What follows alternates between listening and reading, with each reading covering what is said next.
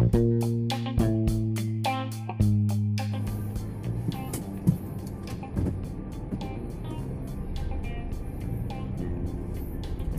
warahmatullahi wabarakatuh.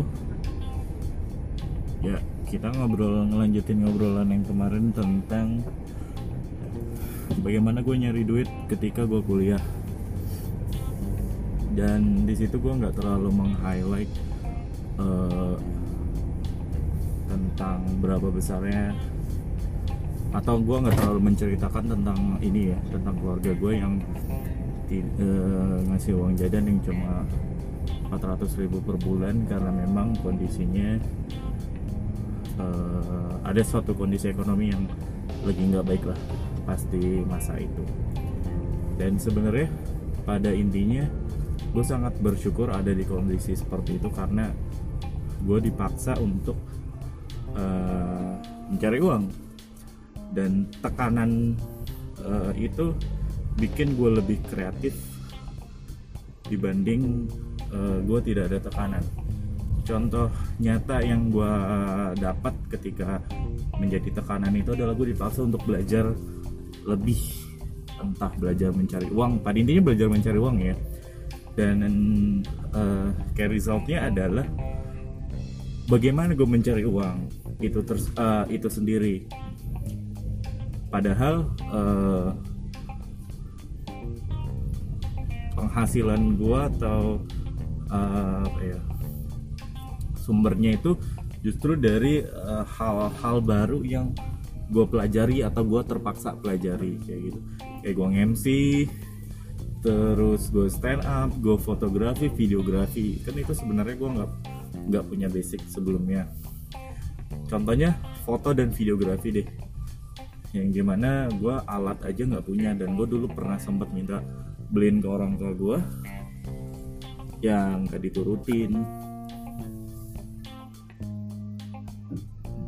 gara-gara ya mahal juga cuy beli kamera, dan apalagi kamera yang kualitasnya untuk merecord ya, record video kayak gitu. Dan alhamdulillahnya dari situ gue bisa belajar lebih. Dan ketika di semester berapa ya gue lupa, gue merasa gue udah bisa membiayai diri gue sendiri nih. Dan akhirnya gue memberanikan diri untuk bilang ke orang tua untuk nggak usah ngirimin uang saku lagi. Kenapa gue melakukan itu? Karena gue ngerasa hidup gue sudah aman saat itu. Jadi kayak oke, gue mulai berpikir buat gue akan menciptakan tekanan gue sendiri. Maksudnya menciptakan tekanan adalah ya dengan gue tidak meminta orang tua gue untuk tidak mengirimkan uang saku lagi. Itu kan jadi sebuah tekanan kan, tekanan yang baru. Yang awalnya gue pindah ke Jogja cuma dikasih 400.000 sebulan, itu sebuah tekanan, dan gue menjadi kreatif untuk mencari uang. Dan next, ketika keuangan gue sudah aman, gue membuat tekanan baru dengan cara gue tidak meminta uang saku lagi. Dan itu lebih menjadi tantangan baru, walaupun cuma sebenarnya kehitungannya 400.000 ya untuk sebulan atau lebih lah. Tapi kan gue dipaksa untuk ya gimana caranya gue harus mencari uang terus, karena ketika gue masih mencari uang dan masih dikirimin, kadang gue masih berpikir ya udah santai aja karena gue masih aman karena dikirimin kan. Oke.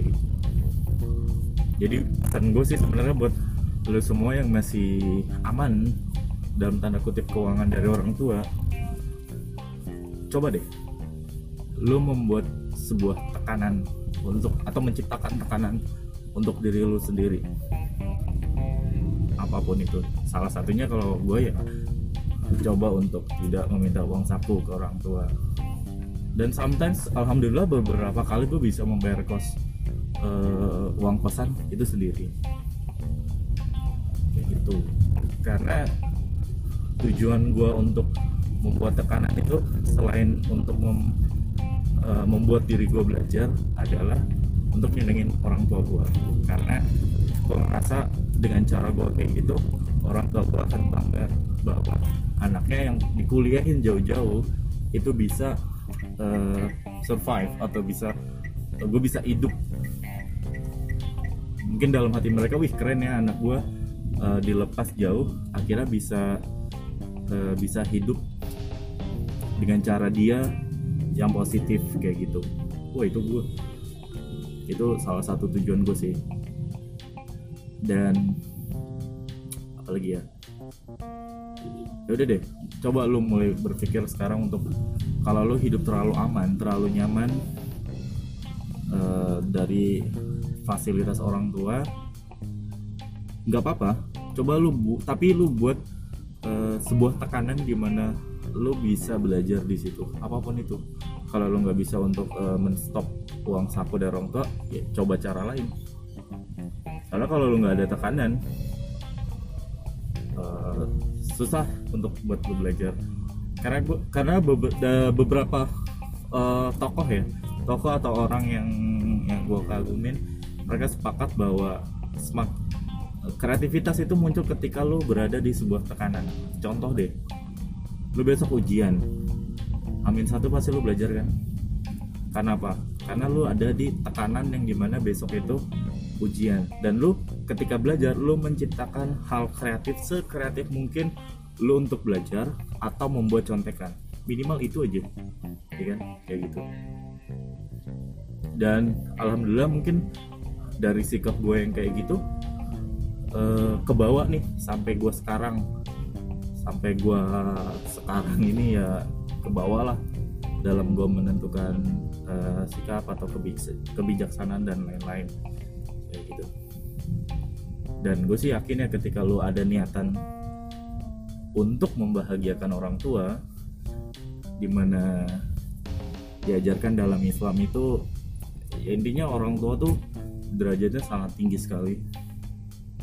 Istilahnya ridhonya Allah itu ridhonya orang tua, terutama ibu. Jadi ketika lo punya niatan untuk membahagiakan orang tua, insya Allah jalan lo dimudahin, seberapapun dosa yang pernah lo buat kayak gitu. Pernah gue beberapa kali bukan beberapa kali ya, sering banget, atas dasarnya itu tiba-tiba gue dapat entah uang, entah project, entah rezeki yang lain yang gue nggak bisa terduga-duga kayak gitu. Dan ada satu cita-cita kecil gue, yaitu cita-cita itu muncul ketika gue di pertengahan kuliah, dimana gue punya cita-cita untuk membiayai orang tua gue untuk wisuda gue nanti. Dan semua biaya wisuda dan pretelannya itu gue punya cita-cita untuk gue bisa membayar pakai uang gue sendiri. Kalau dihitung pakai angka rupiah, agak mustahil gue bisa mencapai cita-cita tersebut. Dan sebenarnya orang tua gue masih mampu-mampu aja untuk membiayai itu semua ya sebenarnya. Cuma entah ya, dari diri gue, dari hati gue paling kecil lah, gue pengen kayak aduh itu harus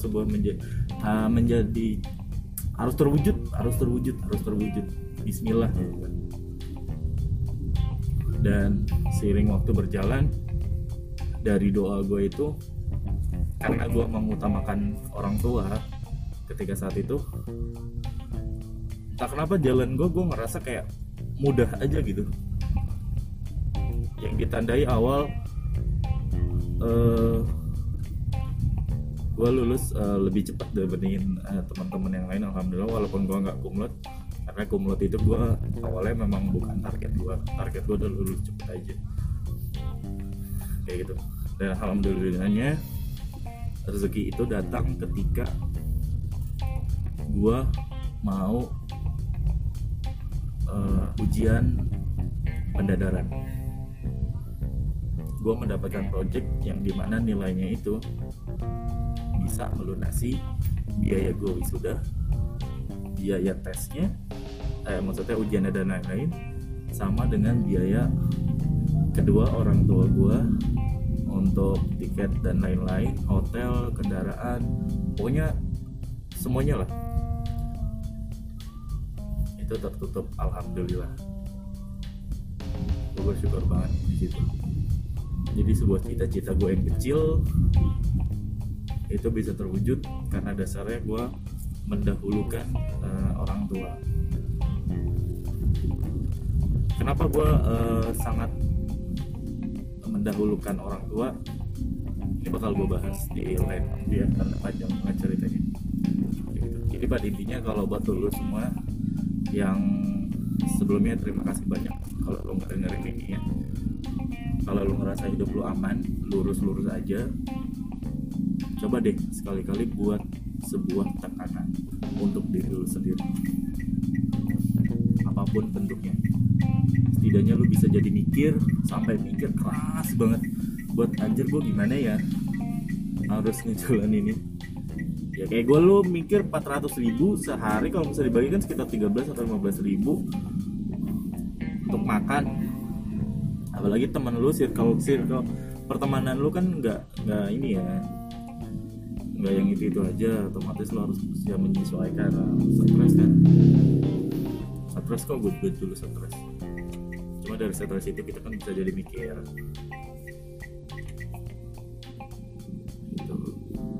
Orang tua mah sebenarnya mau memberikan hal terbaik kepada anaknya, tapi orang tua juga bakal senang banget ketika anaknya mau mempersiapkan hal yang baik untuk orang tuanya. Oke, itu aja. Makasih ya udah dengerin.